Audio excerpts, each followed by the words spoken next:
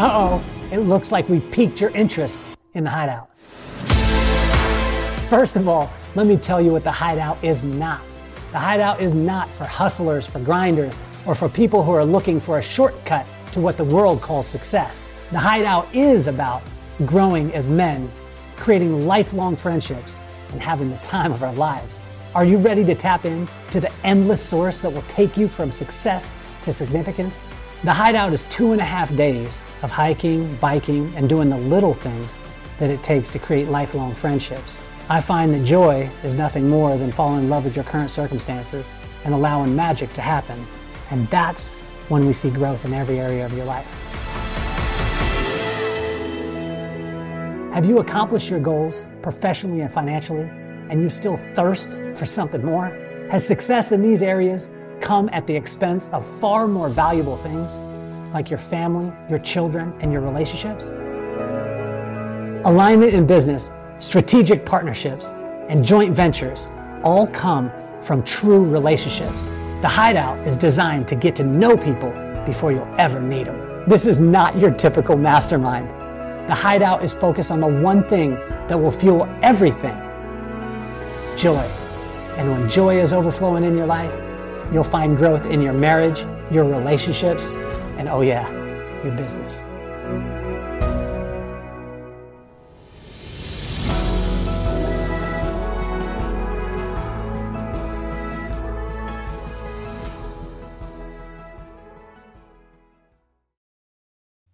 Welcome to the Kelly Cardenas Podcast, where attitude is everything. On today's show, any one of you out there that wants to be a speaker, wants to be an author, wants to have global impact, this is your guy. Most of the time what I say is the difference between a guy fighting in a parking lot and a guy fighting for millions and millions and millions and millions of dollars at Madison Square Garden is the person talking about the fight and getting everyone to come and watch. This is the guy behind all the guys. This is the guy who helps the speaker get into the national press, helps the author to understand and to be able to hone their message. Everywhere I go, everyone tells me they want to write a book. And I have always wondered, like, okay, well, is there an accelerator? Is there a person that can pour gas on that fire and that can help you with your message and help you to be able to step out onto global stages? Well, look no further, fella. You found him. This guy, not only that, one of the top speakers in the world, a best-selling author, the founder of Blue Talks, but also a heart of gold. I'll tell you a quick story. My daughter fell in love with the performing arts. We needed to fund her musical. This man stepped in and said, I will take all the proceeds from my business for a full week of this particular product, and anything we sell, we'll just send to your daughter's school. And we didn't negotiate on anything. He just said, that's what it is. It's a handshake by, bam, it happened. And he was able to do that. And it's just been unbelievable. And by the way, my daughter just got the lead in the school musical that was funded by this guy right here. He took us international. I have had to reschedule him a couple of times, which has been my bad.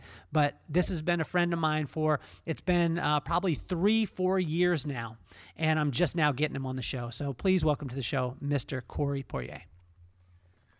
Wow, Kelly Cardenas, that is so humbling. I so appreciate it. And at the same time, my next question was going to be, what happened with the musical? So I got my answer in the same breath. So that is amazing. Well, thank you so much. Well, it's incredible. I want to shout out a couple sponsors before we go too, because I want to shout out number one, the Hideout. That's the one that you saw the commercial for. It's coming February 3rd through the 5th, and the Women's Hideout is actually coming June 2nd through the 4th. This is a transformation. We're batting 1,000, Corey. 12 guys, 12 transformations last September. They either transformed personally, professionally, spiritually, or financially, every single one of them. And generally when you do an event, you have maybe one transformation, someone walk away with some, little something. 100% we're batting 1,000.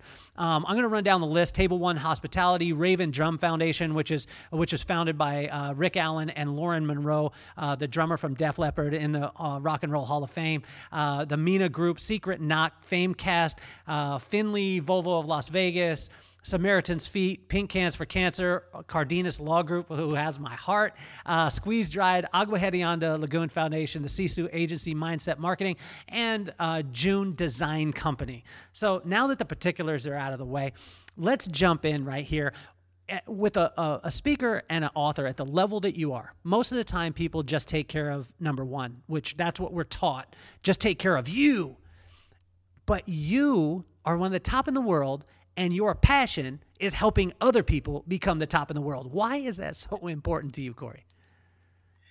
Well, Kelly, I mean, first of all, I'll just say there's probably a couple of reasons for that. So I'll share a story, and I think you'll appreciate this because I feel like I never want to assume, but I feel like you'll know when I say this name, who the person is that the story is sort of about. So the name that I'm referring to is the name Zig Ziglar. I'm sure you've heard that name maybe once in your life before. And so what happened to me is I started my journey with Fortune 500 company. And I've often, looked at that training, and it just blows my mind. Was the 58th largest company in the world at the time. I get hired. I think the training is going to be like world class. Even if I don't make it past the initiation, I'll have the world class training under my belt. And I get there, and the training literally, first of all, they said, we're not going to print your business cards until you've proven whether or not you're going to survive, because we don't want to waste that money on business cards. So that kind of tells you the level we're operating at. And they handed me a VHS. For those that are millennials here, I wish I had one to show you, because I almost have to show it to you, explain it to you. But I was going to say it's like a cassette tape, but then I have to show you a cassette tape to explain what it is. But I mean, it's something we used to use to watch videos. Even now, you almost have to explain the DVD. So it's like everything's digital, so it's almost have to explain anything physical. But we used to have to use a physical tape to watch stuff. And so they handed me a physical tape. It said, I think it was the name of the seminar was "See You at the Top," which was one of his famous phrases. And so they handed me this tape. It had this guy, Zig Ziglar, on it. I didn't know who he was. Suit, Southern guy, and full-on suit on the front. And I was like, what's this I'm about to put in? And I put it in, and Kelly, I kid you not, like, it changed everything. He shared a story about the redhead, which his wife was the redhead. He talked about her often. And I'll tell you, this is that tape 24 years ago, 25 years ago, easy. And I'll tell you right now, a story from that stuck with me forever that I used in sales for the rest of my life. And then I'll explain how this relates to how I get into helping others. So as far as the tape, I watched it, and he shared this story, and he said he wanted to buy a new house. And he said he told his wife, because she was out looking at them, our limit is $250,000. Let's just say that was the number, which, back in whatever 70s, that would have been $1 million plus house now. But that's our limit. And he said, not a penny more. That's it. And so she went out, and he said, she came home that night, and she said, Mr. Ziegler, before I tell you about the adventures at looking at homes and stuff today, let me ask you this. Would you buy a coffee a day for me to have a happy wife at home? And he said, I was going to do his accent, but I won't try to do it. He said that, yes, darling, I think I would.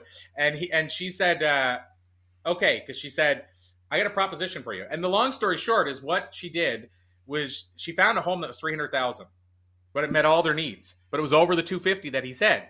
So he said, what that redhead figured out is all she had to sell me on was the $50,000 difference. Because he said, I had already bought the $250,000. I told her I bought it. And so she took that $50,000, she worked it over the years of a mortgage, and then she worked it out to a coffee a day. And so basically it made him realize the $50,000 wasn't really $50,000. And yes, he wanted a happy wife at home. And long story short, they bought the house. And so, but my point is, I remember that story from watching on a VHS 20 to 25 years ago. That's how powerful Ziegler was as a storyteller. So what happened as a result of that? Two things. One, I never had any training with that Fortune 500 company. And I said, I don't want other people to have to go through that. That was the first thing. Second thing is the training I got from Ziegler on that tape inspired me, saying I want to do what he did for somebody else in the future. And so to answer your question, it started first in sales, and then in sales training, and then it moved into training and then speaking. All along the way, there's this driving force that I wanted to make sure nobody else started the way I did, with having no help and no support. And so I looked at these different things. Even as a speaker, when I first started, 3-4 years in, I had no mentor. It wasn't until that point. And, there's some goods out of that, Kelly, because I was getting paid in my first year as a speaker, and years later, I went to like the speaking conferences and with these association speakers, and they're like, "Oh, you can't do that. You can't, you can't charge for speaking. You're just starting." And I'm like, "Should I go give the money back? What do you mean?" Like, I didn't know any better, so ignorance is bliss. But that was because I had no mentors. That was a good thing that came out of it. But the bad thing is, it took me so long to learn everything in the trenches. For instance, Steve Jobs. I said, I want to learn how to crush it on stages. I need to start studying speakers that other people vote as some of the best presenters. And Steve Jobs always came up on those lists. So one of the things that changed me at my core as a speaker was I went and watched a Steve Jobs presentation and I looked for things he was doing that I wasn't. And one of the big things was I noticed he had hardly any slides, and the slides he had just had images on them. And then I looked at my slides, and my slides were like covered in words and PowerPoint, bullet points and everything. And I'm like, why am I even showing up? Why don't I just email them the PowerPoint? Like, it made no sense for me to deliver a presentation where all they were doing is looking at the screen and marking down notes. And I included in that second that what Steve Jobs was doing was brilliant on multiple levels. One, you get a visual image that supports the story. Two, you don't have to write anything down. Three, it's easier for him. Four, it doesn't interrupt him. Instead of being, it's more of a compliment to him. And so all those things, I basically inputted that, and my approval rating as a speaker went from about 70, I think we figured it was 72 or 73% at the time, to 94% overnight. And what I'm getting at, Kelly, is if I would have had a mentor teaching me that, I would have learned that 4 years earlier. So this is a full circle to circle back and say, what got me doing with this is I didn't have a mentor when I started, and I wanted to make sure anything I was passionate about, I became that mentor for other people. And that's how I got into helping people both selling and speaking on stages. Well, Corey, I just think it's incredible, man. I mean, because I got a chance to be a part of your community, come and speak with them, and and I thank you for that, man. I mean, inviting me in, and all these people are like, they're really, really growing as authors, as speakers, as presenters. Let's go into the author part, because I'm sure that when people hear that you have a book and that you have multiple books and you've written and all these things, everybody says the exact same thing. Oh yeah, I've always wanted to write a book. Can you tell me the top three challenges, or the starting points for a person writing a book out there that's saying, I've got a book inside me, but I just don't know what to do? Where should they start? I'll tell you where I started, and I just had a conversation with somebody just literally 25 minutes ago about this. This person reached out because we've done many compilations now with Blue Talks, and she wanted to know how to do a compilation book. And what's interesting is I was a friend of a friend, and she said, can you talk to her about this? And so honestly, Kelly, I did what some people do. Most probably don't do this, but I dumped everything on her for free. I said, here's how you do it. Here's the whole system. And she's like, holy crap. Like, I wasn't expecting that. I actually wanted to just pay you to do this. And so long story short is that there's a lot to it. There's a lot to writing a book. There's a lot to marketing a book and all those things. But what started it all for me is where she's starting. And so that's what I'd recommend. What started everything for me was writing in a compilation book. Like, so now we're creating them, but writing in one. Why do I say that? So I said for probably 5 years, I got to put a book out soon. I got a book in me and all this stuff. And the book never saw the light of day. I wrote in a compilation book, meaning I submitted one chapter to a book. And what happened is 2 months later, 3 months later, my first book released. Like 5 years, nothing, write a chapter. And all of a sudden I was like, oh, this isn't as hard as I thought. Oh, this is how you do it. And I released it. So the first thing I would say is write a chapter in a compilation book. But I'll add a second part to this. Why it's beneficial too is I don't believe you should spend 1,000 hours of your time learning something that you can learn from somebody else in 10 hours. And so I say this, Kelly, people that come in our compilation book, what happens is they learn the whole book business from us. They don't have to learn it themselves. So for example, we do I won't go into all the details here, but we do a pre-launch before the launch. That's unusual. But we teach, like, they get to see how we do the whole thing. There's nothing stopping them from doing that for their next book. We do, how do you get downloads for your book for free? What marketing sites do you use to market it to? How do you work with an editor most effectively? What does formatting look like? To understand what it looked like before it's formatted. And how do you actually use Amazon to buy author copies? And on and on and on. And so they get to learn all that on our time and dime. So what I would say is, and I'll say this, most anthology books you're going to be in, there's going to be an investment involved. Invest all day, every day. Meaning, don't worry about investing. What I would say is make sure you're not buying in for the most expensive one. But if you're going to learn the whole book business from somebody, and I'm just going to throw a number out, let's say the book compilation is $2,000 and you're going to learn the whole book business. I think you know from having a book, Kelly, enough as well, like I do, that you're going to spend a lot more of your time than $2,000 learning the book business from scratch. So the cool thing is you get to be in a book, you get to write a book, you get to have your stuff out there. Hopefully they do a good job of branding and marketing your book and broadcasting it and all that stuff. And you pick up clients. At the very same time, you get to learn the book business again from somebody else that's already done it. So that's only number one. But that's the first thing I would say is basically write in a compilation book, invest if you have to, learn from them. Don't learn all the mistakes yourself. The other two I'll tell you really quickly. Second thing is more of a strategy, I would say. Let's say your book is written. Let's say you're getting ready to release it. The one thing I wish I would have done sooner, and I got to start using it more anyway, is, and I wish I had one of my books to show you in the front cover. I'm in an office upstairs, I mentioned to you, because our other one flooded, so I have no access to the normal stuff. But, we love floods. We love floods, Corey. So I was just trying to see if I do. Okay, so the book, either way, what I do in the front of my book, and I don't see this in almost any book, so it's something that if you hear this and you haven't before, I can promise you it's not something most people aren't doing. I don't know if you're doing this, Kelly, and you can tell us if you are, but in the front of your book, first few pages, you should have a page that says, "Thank you for grabbing a copy of my book," something to the effect of this. What I'd like to do is give you a gift as a way of thank you. Here you can go grab my free audiobook, let's say, at this link, again, as a thank you for taking the time to read my book, whatever that looks like. So that's in your first 2 or 3 pages. And so it's an opt-in page that you send people to. Here's the benefit of that.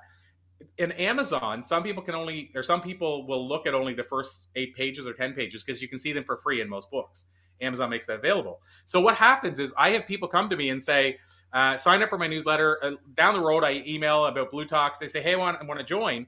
And I'll say, oh, how did you discover me? Oh, I signed up for your book. And I said, oh, what did you think of it? Oh, I never read it. I didn't buy it. I just signed up because I saw a sign up in the inside. What I'm getting at is we've had people sign up for my newsletter that never even bought the book.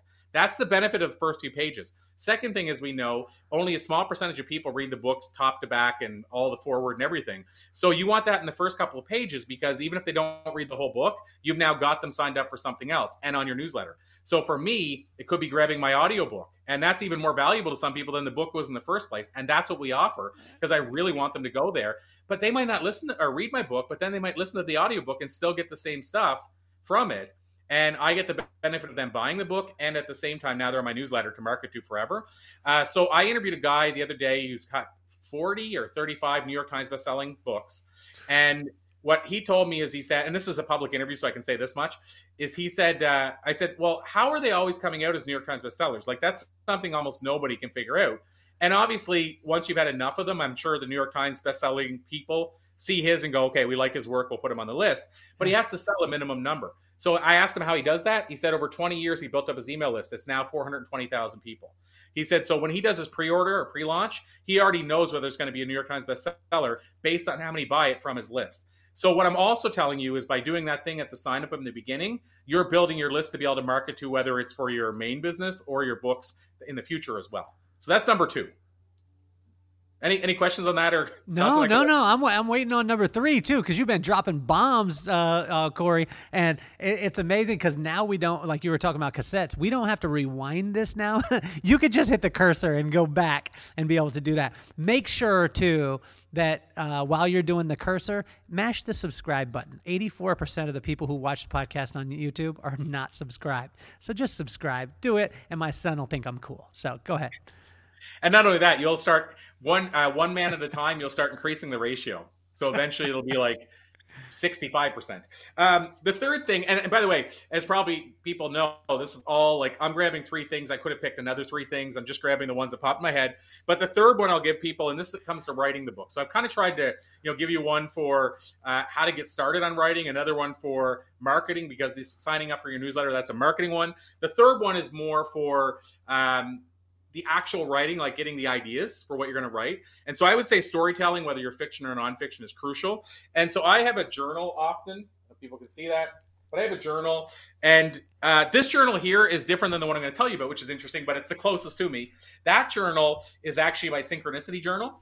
So I write down synchronicities in terms of things that happen that, years ago used to only happen once every year. now that happen every hour. And so to put it in perspective, Kelly, because you can appreciate this, like this book, see if I, one sec here. Yes. This book is from the last few months.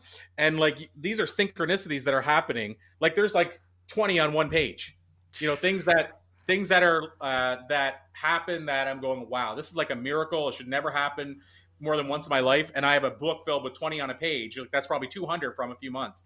So I believe in journaling. I don't do it all the time like I should. I drop the ball sometimes, but I believe in it. And what I would say is the third strategy for writing is write. Actually, I'm going to give, can I give you a fourth one too? Give it, man. This is about you. Go, Corey. I'm going to give you a third and then a fourth bonus one. The third is, as a stand-up comic, what I learned over the years is that one of the challenges we run into is you think of a great joke and then it leaves your mind. And then you're like, I know it was the best ever. And it always makes me think of the Seinfeld episode where he was asleep and then he woke up and then he was like, he woke up in the middle of the night sleeping and he recorded something from what he thought of as the joke. And then in the morning he woke up and he couldn't understand what the joke meant. And he's like, I know it was brilliant, and he couldn't understand what it was. And that's the challenge with it as a comic. You could go, this is the funniest thing ever. And if you don't write it down, it might disappear forever. But you still remember there was something brilliant that you now lost. So what I would say is start carrying a tiny journal around and make observations. And here's what you want to put in your book, whatever the context of your book is, or content either. What you want to do is you want to write down what's the thing that you saw. So if you saw something that made you cry, made you smile, gave you goosebumps, those are your stories for your book, for your speech, for everything. So what I would say is look for those stories that evoke emotions, and those are the ones that are going to evoke emotion for somebody else. And so what you want to do is carry a journal around, make those notes, and then when you're trying, what story can I put in here, you'll hopefully have a whole journal of them, and one of them will fit that. You know, if you're telling a story about how to sell more widgets, then maybe you'll have a story about the Zig Ziglar, thing about the redhead, what she taught me, through him in that interview or in that video.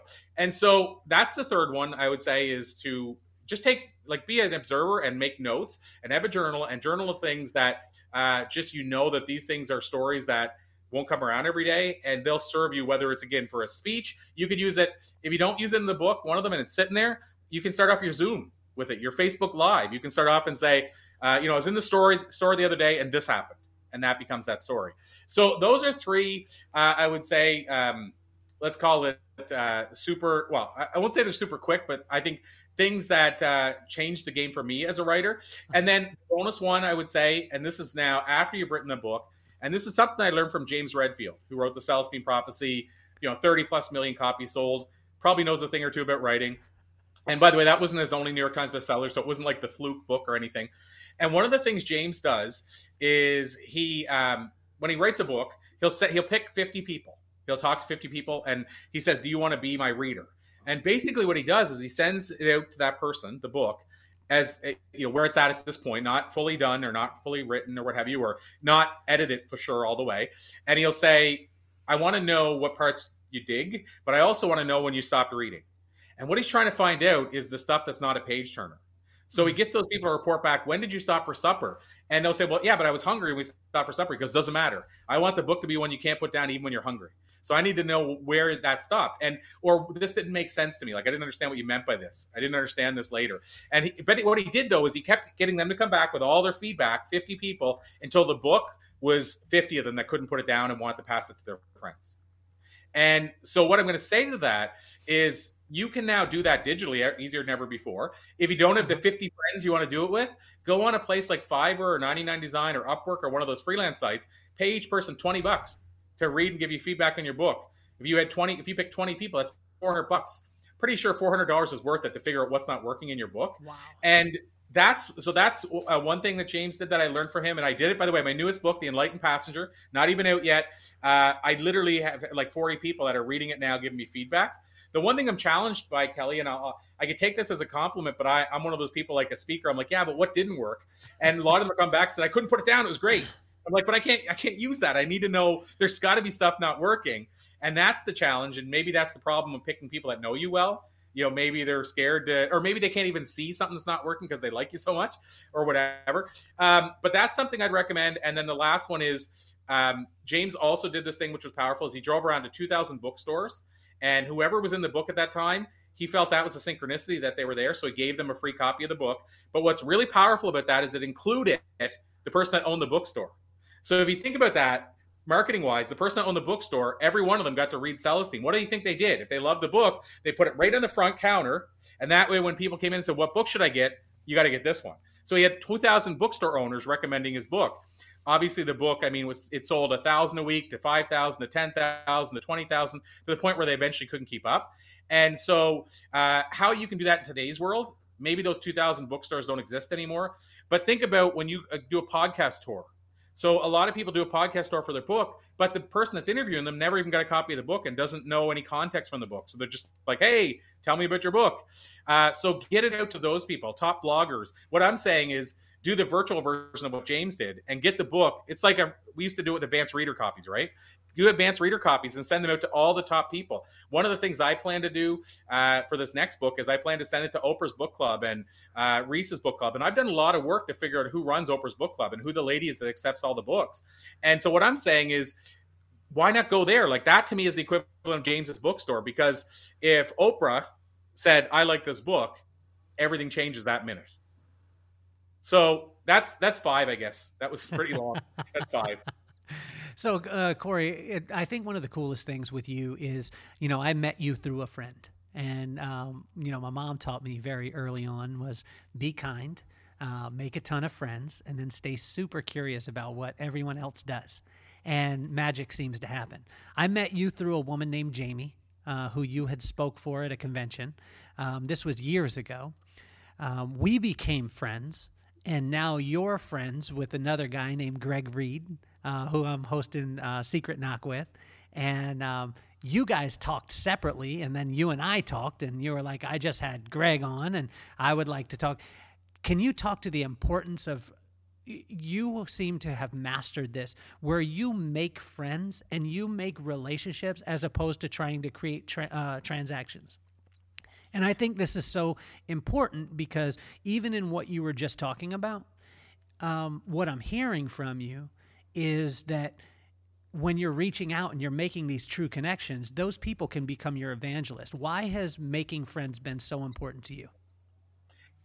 So, I mean, such a great question. And it's appropriate you're asking it when we're talking about Greg Reed, because that guy's mastered the art of networking and making friends. And so what I will say is this, Kelly, it's not sexy.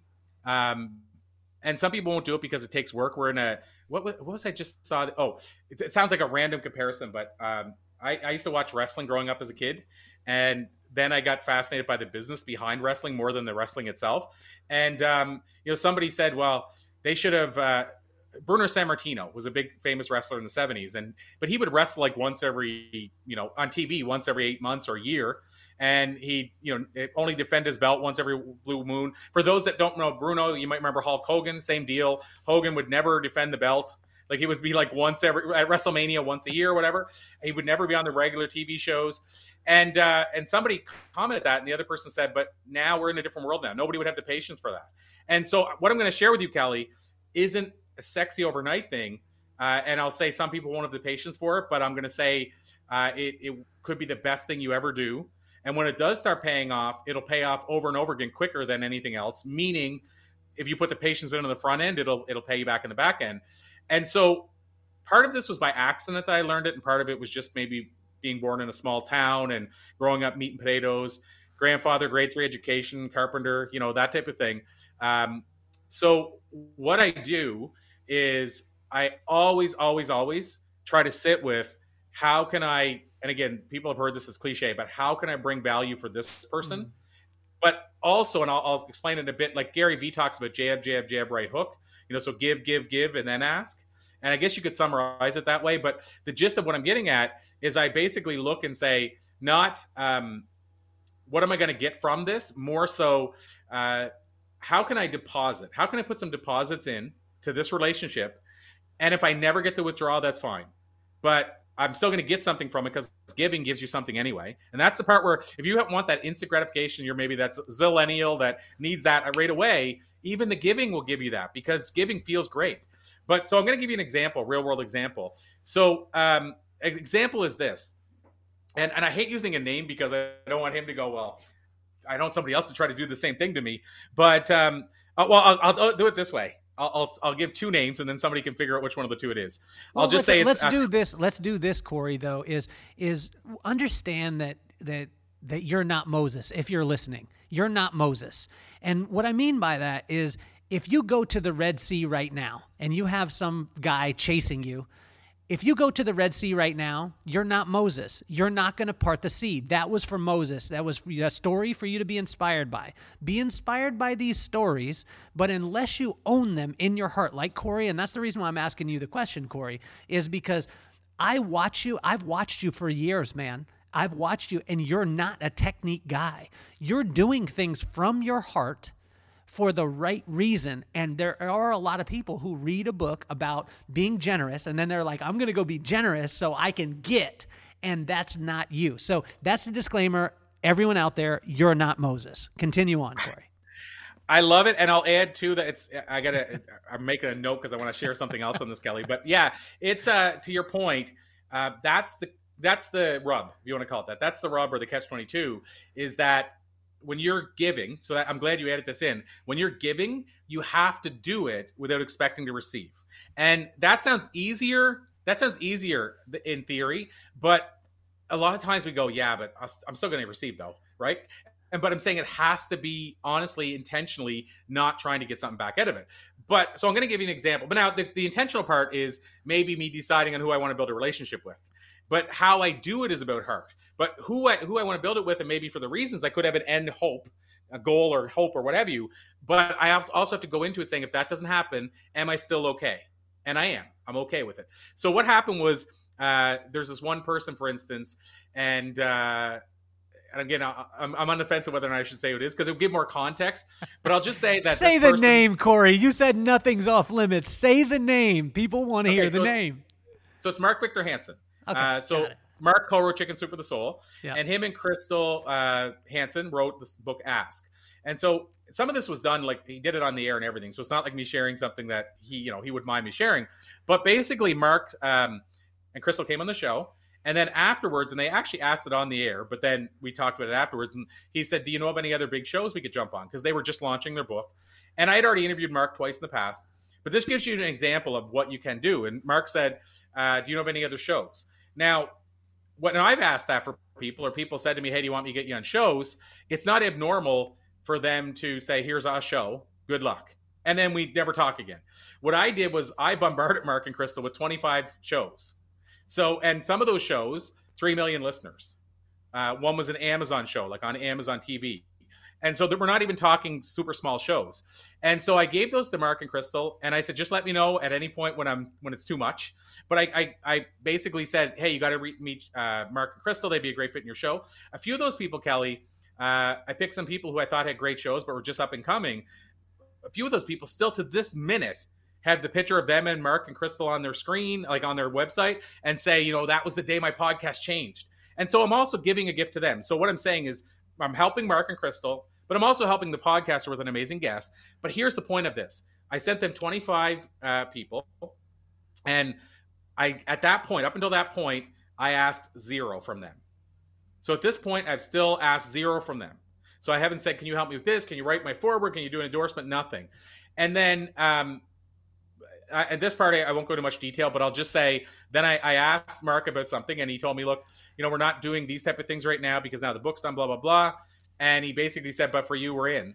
And somebody else asked me if they could hire him to do a similar thing, and I just won't tell you the price on the air because that wouldn't be fair, but I'll just say it wasn't free. And so what I'm getting at is there a chance that Mark said yes to me, even though he's saying no to everybody else, because of me doing all that without expecting anything? There's maybe a chance. And so what I'm getting at is that's the kind of things I mean, like being willing to, by doing that, think of the amount of people impacted indirectly. And I'm not taking this as a me ink. I'm just saying in general because of Mark's work.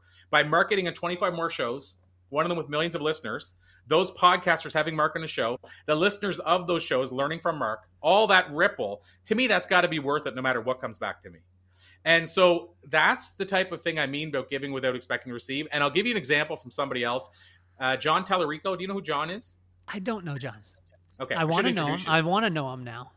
Yeah, well, I should introduce you. He's like Greg. He's like the networker's networker, and all heart. And so John Tallarico as a great example. So John was a fan of the late Bob Proctor, and he kind of like what was his name, Thomas C. Burns, and Think and Grow Rich wanted to get to work with Thomas Edison. I think I might have the name Edward Burns wanted to work with Thomas Edison, and he said I'm gonna think my way into working with Thomas Edison. So John had a similar idea with Bob Proctor.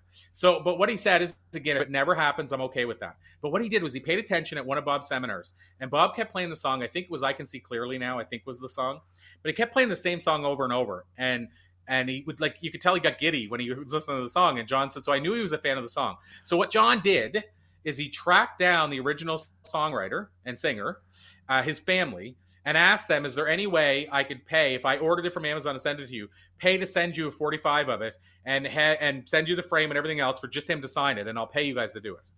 And they said, well, we don't want the money. And so it all ended up costing, I think, $25 total. But he got a framed, signed autograph with a picture and the record of the guy that wrote the song that Bob plays at every event. And the next time he went to Bob's event, he left at the front of the hotel and said, can you please give this to Mr. Proctor once I'm gone? Like, he didn't even want the credit while he was there, or Bob to go to the front of the room and say, look what this guy did. And John said whenever he got home after the trip and that, about 3 or 4 days later, he got an email from Bob's son and said, Dad, love what you did, et cetera, et cetera. End result is, right up until his passing, John was one of, if not the top coach for Bob Proctor. So he worked his way into working with Bob Proctor. But it started because he put his heart into, what could I give Bob that would make his day, even if he never works with me in the future? Wow. So, Corey, what gave you the permission to go out and do these kind of things? Because I think a lot of times people listening, or, you know, even early on in their careers or early on in their journeys, they're like, the start stops them. That's one thing that my friend Sean Finnegan, I love this guy. You got to meet him. He's Iron Man.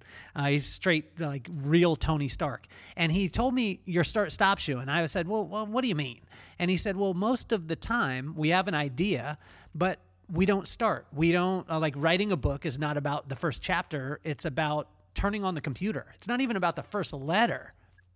What gave you the permission at a young age? Because it's one of those things where it's not an arrogance. Since I've known you, I've known you for, over 4 years, and it's not an arrogance. I mean, you're the best at what you do, but it's this confidence that you allow yourself to promote every other person. What I've been realizing lately is that to compliment people truly from your heart, it takes the most confidence of anything else in the world, because most people won't compliment other people because they're afraid they'll take their lunch. Where did this permission and this confidence come from? Was it parents? Was it uncles, aunts? Was it in your family?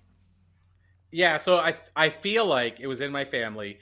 And I've had a struggle, Kelly, which I'm open about this all the time, because I know a lot of people struggle with, how can I promote myself without looking like it's an ego thing.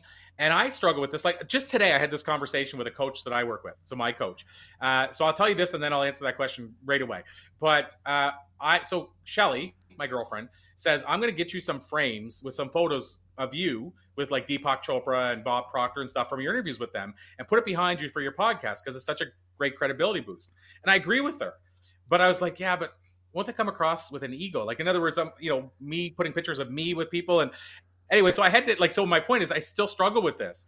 And so Mitch said today, well, have you ever gone into a diner with pictures of celebrities and the owner's behind the counter and nobody thinks anything about him? And he said, I think it just boosts your credibility. And he said, but I also think when the people get to know you in the show, they'll know it's not an ego thing. Yeah. But what I'm saying, though, Kelly, is I still struggle with that. Like, I'm still like, I still got to beat that out of myself, of, this idea of I should never talk about myself, because then people will think, oh, look at Mr. So-and-so, he thinks so highly of himself. So I still struggle with that. And so, first of all, that's on the promotion side, but it'll circle back to what I was getting at. But so that's one thing, is that I come from that background where it's hard to promote myself, and I'm in a world where I have to. So that's always been a counterbalance.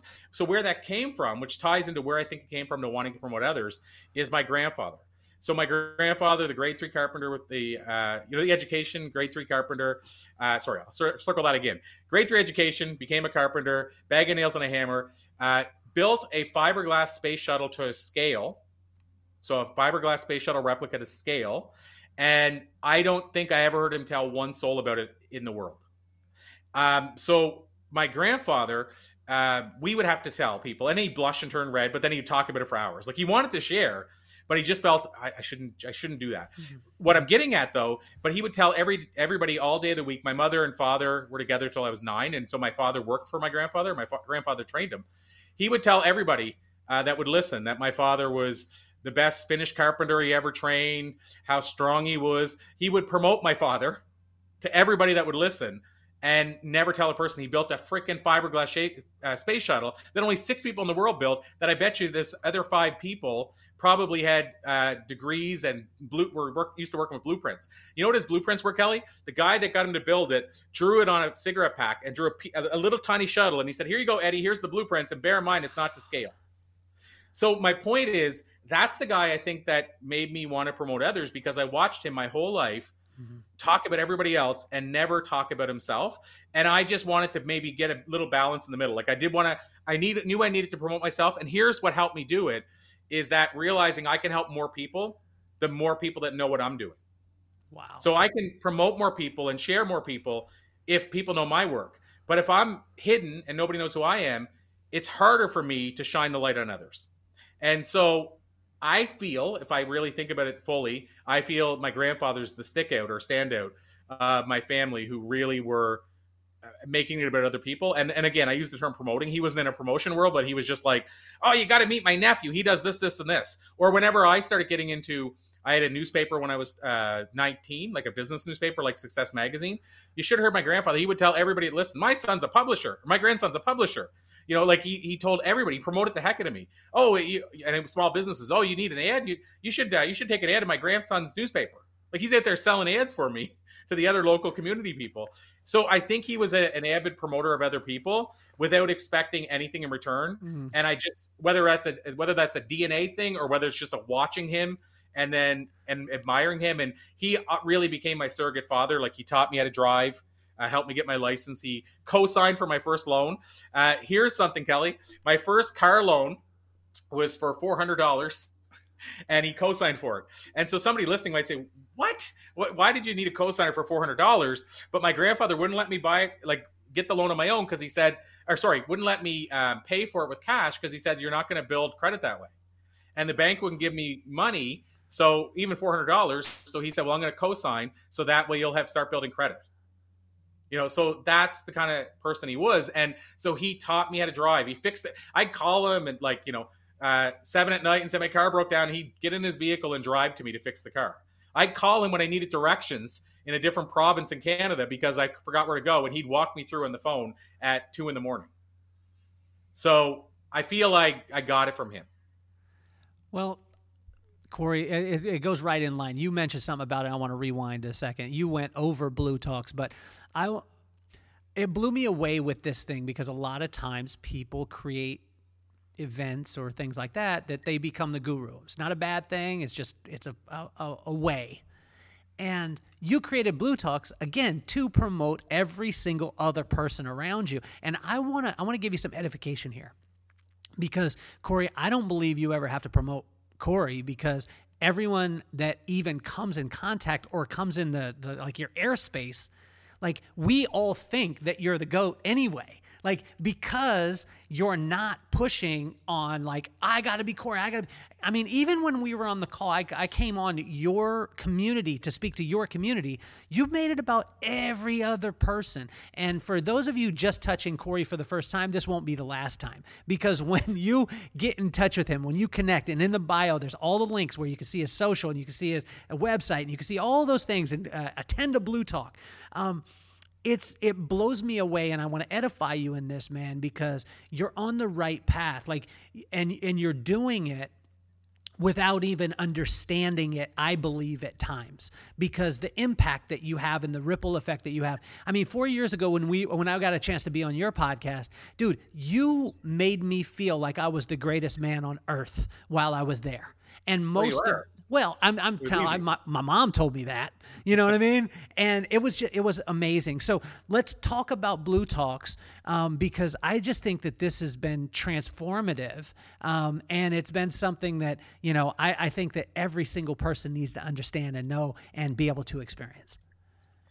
Well, Thank you so much, Kelly, for that edification. And one thing I'll mention just before I dive into Blue Talks, because to get people thinking about how giving often comes back to us. You made me think of this when you were talking about that. Is my new book that's not even out yet. So I'm definitely not pitching it. You can't even buy it. I don't. We may have it on pre-order, but I'm not pitching it. It's called The Enlightened Passenger, and as you know, I have a show called The Enlightened Passenger, which I plan to bring you on for very soon. But that show. Or sorry, that book rather, that kind of started it all. It's in that stage of me sending it to people, as I mentioned. Well, in the book, what I tried to do, and again, it's not, there's no hidden reason for this, but I even tried to, in the book, it's a fictional story, it's a parable. I tried to reference other people I wanted you to know about. So, like, I talk about the character in the story is like a Wayne Dyer-esque type person who's been successful. And he talks about, when I was sharing the stage with Les Brown, here's what he taught me. And so by doing that is my way of trying to introduce you to Les Brown, basically in a fictional story. And I've done that in the different stories I had. But so I'll even write about a book of a friend's that's maybe not famous in my book to try to do that. But one of the things that I did really well, and I'm telling people this not as a me ink, but more to say, hey, this is something you could do starting tomorrow, is my first book, not first book, but my first big book that's now with a traditional publisher. Basically what I did was I put quotes by 400 people that I interviewed or thought leaders in the back of that book. And so basically it could be a picture of Kelly and your quote below it. And I did that. And, we sold that book, thousands and thousands of copies, and then brought it to Morgan James Publishing, New York publisher.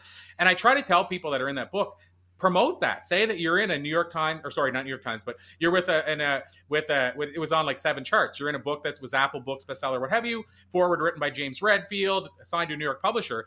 Take that credit. Like I tell them, it's true. You're in that book. You're featured in it. But what I'm getting at is that I did that because I felt their message needed to be heard, and it was the bonus section of the book. But here's the thing, Kelly. Here's what I really want to highlight. I did what I didn't expect, and like you said, doing it sometimes unknowingly, is that I all of a sudden had 400 people on my street team now telling everybody about the book because they were in the book. So I had 400 people promoting the book, saying, you got to check out the book I'm in.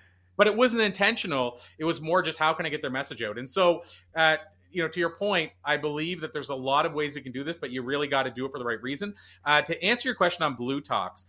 So Blue Talks, basically, I jokingly have said, we created it to be if Chicken Soup for the Soul and TEDx got together and had a baby and went off on their honeymoon, the baby that came back after the honeymoon would be Blue Talks.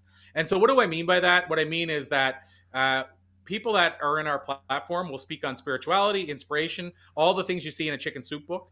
But then at the same time, they'll share the idea we're spreading, the game-changing idea, which you'll see on a TEDx stage. And so what we've done is we've created this platform to highlight other people, help them up-level and become credible experts quickly. And so what we do is we bring people onto our stages that, we'll run events at Harvard, UCLA, which Kelly knows quite about because he's going to be at that event, Columbia University, Cambridge, Oxford. And so the idea is, imagine you're just starting your journey and you come and work with us. And then we get you on a stage, let's say at Cambridge University. We get you in a book, our latest book, Joe Vitale from The Secret is right in the foreword. So we get you in a book where you're co-author with Joe Vitale. You come on our virtual event where we've had James Redfield, Kevin Harrington, Les Brown, Lisa Nichols. So then you can say you shared the bill with them and have a flyer showing it. And then that's our virtual event. And then you're on our podcast and so on and so forth. Think of what that does for you if you're 3 months into building your expert empire, and I go to your website and I see a video of you speaking at Cambridge. I see a flyer of you with Joe Vitale. It took me 15 years to get that, Kelly. And what we're trying to do is tap into my network and get you that in months rather than years. So what that looks like is somebody that comes and works with us at Blue Talks, we'll end up getting them on our stage. We'll film it, edit it, send them the video they can use forever. We'll also air it on Connect TV, Apple, Roku, Amazon, all the places. And then same with the podcast, get you in a book series that some of our books in our series are at Walmart, Target, Barnes & Noble. So you'll have a chapter in that book and we'll be promoting you there. We get you featured on our podcast and our virtual stage as well. And to your point, we also do a monthly networking call. And so then as a member, you can come on there and network and maybe do business with people on the call. We bring amazing guests like Kelly to come on and do a Q&A. And so what we're trying to build is a full platform. You could compare it to, say, TEDx type platform with multi-layers to the platform. But the real central goal is not only to get your message in front of millions, but at the same time to edify you and help build your expertise. Now, you have to, I always say to people, you don't have to do much. It's pretty much done for you. but you do have to deliver. Meaning, I can do everything I want, but if you have a Blue Talk video and it's terrible, and that, by the way, I don't think that's happened, but if you do, no matter what I do, people are still going to see the terrible. And I don't mean that in a cold way. I just mean we guide you. By the way, we do group trainings. We have a master class people get. We do a whole bunch of stuff to get you ready, which is maybe why we haven't had a lot of people fall. But what I'm saying is that I don't want people to think I'm falsely putting people out there that now are experts, that people are paying them, $10,000 because we've got these things. They still have to deliver. It still has to come to deliver. But what we're doing is giving you all of those marketing assets and that platform to up-level you and stand out from other people. Just think on your bio, if you came and joined us, and I say just in general because that's what it usually looks like. Somebody works with us, and on their bio 3 months later could say, Corey Poirier is spoken on site at Harvard. He's shared the bill with Les Brown, Lisa Nichols, the late Bob Proctor, T. Harv Eker. He's also been featured on a podcast that was in the top of podcast magazine's charts, and he also has a book that's in Walmart that he co-authored with Joe Vitale. Like, that sounds pretty good in your bio. So that's what we're trying to do with Blue Talks, is basically, and I say all that, I want people to understand, ultimately what I'm trying to do is help pull those people up the mountain the same way that I wish I would have been pulled up when I started. But this stuff I'm telling you that we're seeing happen took 10 to 15 years for me to achieve. And I'm just trying to tap into the network that I built to allow other people to achieve it much quicker. So that's what we're doing with Blue Talks. Corey, it's incredible, man, because, getting a chance to spend time with you in person in San Diego, the time when you came down, and we got a chance to spend probably about 45 minutes together. The first time we got a chance to be able to spend time was virtually on your podcast, and now this, and, there's other times where we get a chance to talk, whether it be on the phone or whatever it is.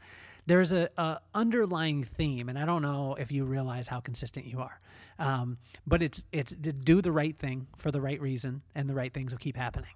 And you're such an amazing example of this. And this is why all of us are cheering with you, and all of us that hear you want to be a part and want to be around. You have evangelists all around the world because you're doing the right things for the right reasons. And that's the reason why the right things keep happening, man. I'm blown away. I started the podcast, Corey, because of my kids, Maddox and McKenna. And Maddox is 11 years old now, and he's the sports guy, and he's the joy kid. He's happy about everything. He's jumping up and down. He's got his own style. He's got, he just started his dreadies just recently, and he's just joy, like a light beam in the world. My daughter, McKenna, you saw the picture of her. She's in the performing arts. She's got a huge heart. She's got the most sarcastic personality. She will never ease up on her dad either. She gives me the hardest time in the world. And I did it for them. I started the show for them because I wanted to take iconic figures like yourself. And I wanted to show them that Uncle Corey is not a superhero. Although he's the top in the world at not only the speaking aspect, his own writing, but also he creates the top speakers and top authors in the world also. I wanted to show them that Uncle Corey wasn't a superhero, that he was simply a person and that had a phenomenal attitude and great work ethic. And I wanted my kids not to worship idols, but to be inspired by icons like yourself. So what advice would you have, Uncle Corey, for Maddox and McKenna? And if you could use both their names, it would be awesome. So Maddox and McKenna, right? I got it right? Mm-hmm. Yep. Okay. I thought I had it right, and then I second guessed myself when you're in the moment. So Maddox and McKenna, here's what I would say that I'll say it this way. I wish I knew it sooner, but I also did a talk on what I would tell my younger self. And what I've learned in asking that question to some of the world's top leaders, what they would tell their younger self is don't change a thing. So I've learned most of them wouldn't jump in the time machine to go back even to talk to the younger self because it might mess something up. So I say this as a preface to say I learned it when I needed to, but it doesn't mean I don't wish I wouldn't have known it sooner. So this is what I wish I would have known sooner. And I've learned it from all these interviews with these people that really seem to have a joyous life. They're happy. They're excited. They seem to have time to still do more stuff.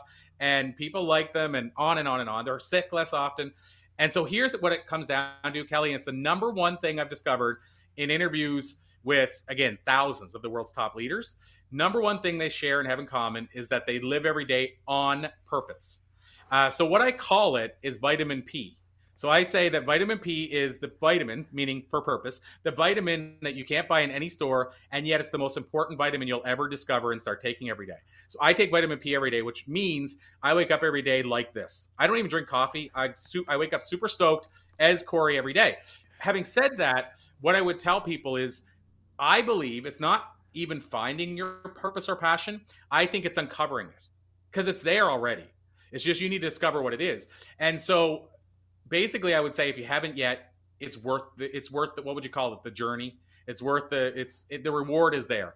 And enjoy the journey as well of trying to find it. So if I could give something in a couple of, like a minute, let's say, of a strategy, but that's, so first of all, what I would say is, Madison and McKenna, you need to find your purpose in life at some point. You don't have to rush it. Be a kid as long as you need to be a kid. But it'll change everything. People ask me what it feels like, and I always say, well, do you know somebody who likes Christmas? Because not everybody does. But if you know somebody or a kid that likes Christmas, and you know what it's like when they're tumbling down the stairs, running as fast as they can, that's how Corey feels every day when he wakes up. I feel like that automatically every day without any artificial stimulant. So that's the power of it. But if you've never discovered it, it sounds great in theory, and you really don't know what it means.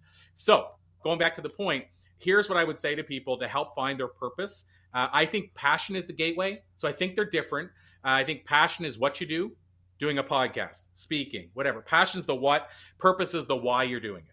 And so I found that passion is sort of the gateway to find your purpose. So finding a passion, after you start doing it for a while, you'll realize why you're doing it. So what I tell people as a strategy, and I'm going to do this in 1 minute, Kelly, that normally I spend a lot more time on it, but the gist is I would say make a list of all the things that you would do if money wasn't an issue, if you won the lottery. What are the things that you did when you were a kid that you loved? What's the thing you do now that you don't watch the clock? Whenever somebody told you in life, stop doing that, stop being a clown, and you started doing something different, what was it you liked about being a clown? Go back to that point where they pushed you off your trail and find that spot. And what I want you to do is write down the list of those things. So it could be playing guitar, it could be entertaining people. It could be whatever. It could be knitting. Doesn't matter. Make your list of, say, 10. Then what I want you to do is reverse the list or order them in priority. What's the thing that you wish you could do forever, always? What's the thing if it stopped happening, you'd be okay with it? Obviously, the thing that you'd want to do always, you put on the top of the list. And then what I want you to do is list out 4 or 5 steps of what would you have to do for baby steps to actually achieve that. So if it's stand-up comedy, maybe your baby steps are, I would take a comic out for lunch. I go to a comedy club and watch a comic. I'll watch HBO special and take notes. I'll buy the Comedy Bible by Judy Carter, and I'll go to I'll ask comics what I should be doing differently, and basically make that list. And those are your baby steps. At each baby step, you should have a predetermined reward, so that way you'll want to keep going to the next one. And then by the time you've done the 5 of those, then if it's stand-up comedy, you're going to be willing to jump on a stand-up stage because you've done all the lifting already. It's going to be easier to take that last step. And here's what happens is you'll know probably even before you get on the comedy stage if stand-up is your passion. You'll know. So what happens is you go through this list. Hopefully it's only the first one. You never have to go through anything again. It takes you 3 months. You find your passion. It helps you find your purpose. And yet you found yours in your life, whereas 95% of people, they say go into their graves never finding it. So is it worth 3 months? But here's what I would add. Those things on the list, even if you go through 6 of them to find it on the 6th one and it takes you a year, who cares? That's a list of things you just said you loved. What's wrong with doing a list of things you said you love to find a thing you really love? But that's, I guess, in 2 minutes, that's the strategy I would give Madison, McKenna, and anybody else. Write down that list, figure out what could be your passion, and start doing that every day anyway because you want to do it. And eventually you'll discover it if it's your passion. I've seen so many people that they discovered their purpose within 3 or 4 months of doing that and never looked back. So that was longer than what I would tell them. That's what I would tell them and how to do it. Corey, you're absolutely incredible, man. I mean, anyone out there listening, when you catch Corey, like this is Corey. This is Corey when you're talking to him and you're not recording. This is Corey when you're on a podcast. This is Corey when you're just, when you have a regular conversation. So I want you to know, I appreciate you, man, because it's not a turn on. Like you don't turn on. You don't turn into different voice. You don't turn into mode. And I appreciate that more than anything as far as the speaker that you are, the person that you are, and the heart that you have. It's just exactly what you guys have experienced for the last hour. I want to thank you, Corey, for being on the show, man. It has been my pleasure. I can't wait to have you on again. We got so much more to unpack. We got so many more things to do. And I tell you, what I tell people all the time about the Hideout is that you never know who's going to show up to the Hideout. And so with Corey, I'm talking to Corey about, you just never know who's going to show up at the Hideout. I want to thank every single person out there that's listening with no paid promotion, no paid marketing at all, zero zip since the beginning of the show. Every one of you listening out there and sharing and watching has turned us into the top in the top 1% globally as far as podcasts. And also just recently we got in the top 5% most shared podcast on Spotify because of every one of you listening. Keep listening, keep sharing, and share this with a friend that wants to write a book, wants to speak, or wants to have a little bit more impact, or that just has breath in their lungs. Corey, you have been amazing, man, and I appreciate you. You're officially off the hot seat.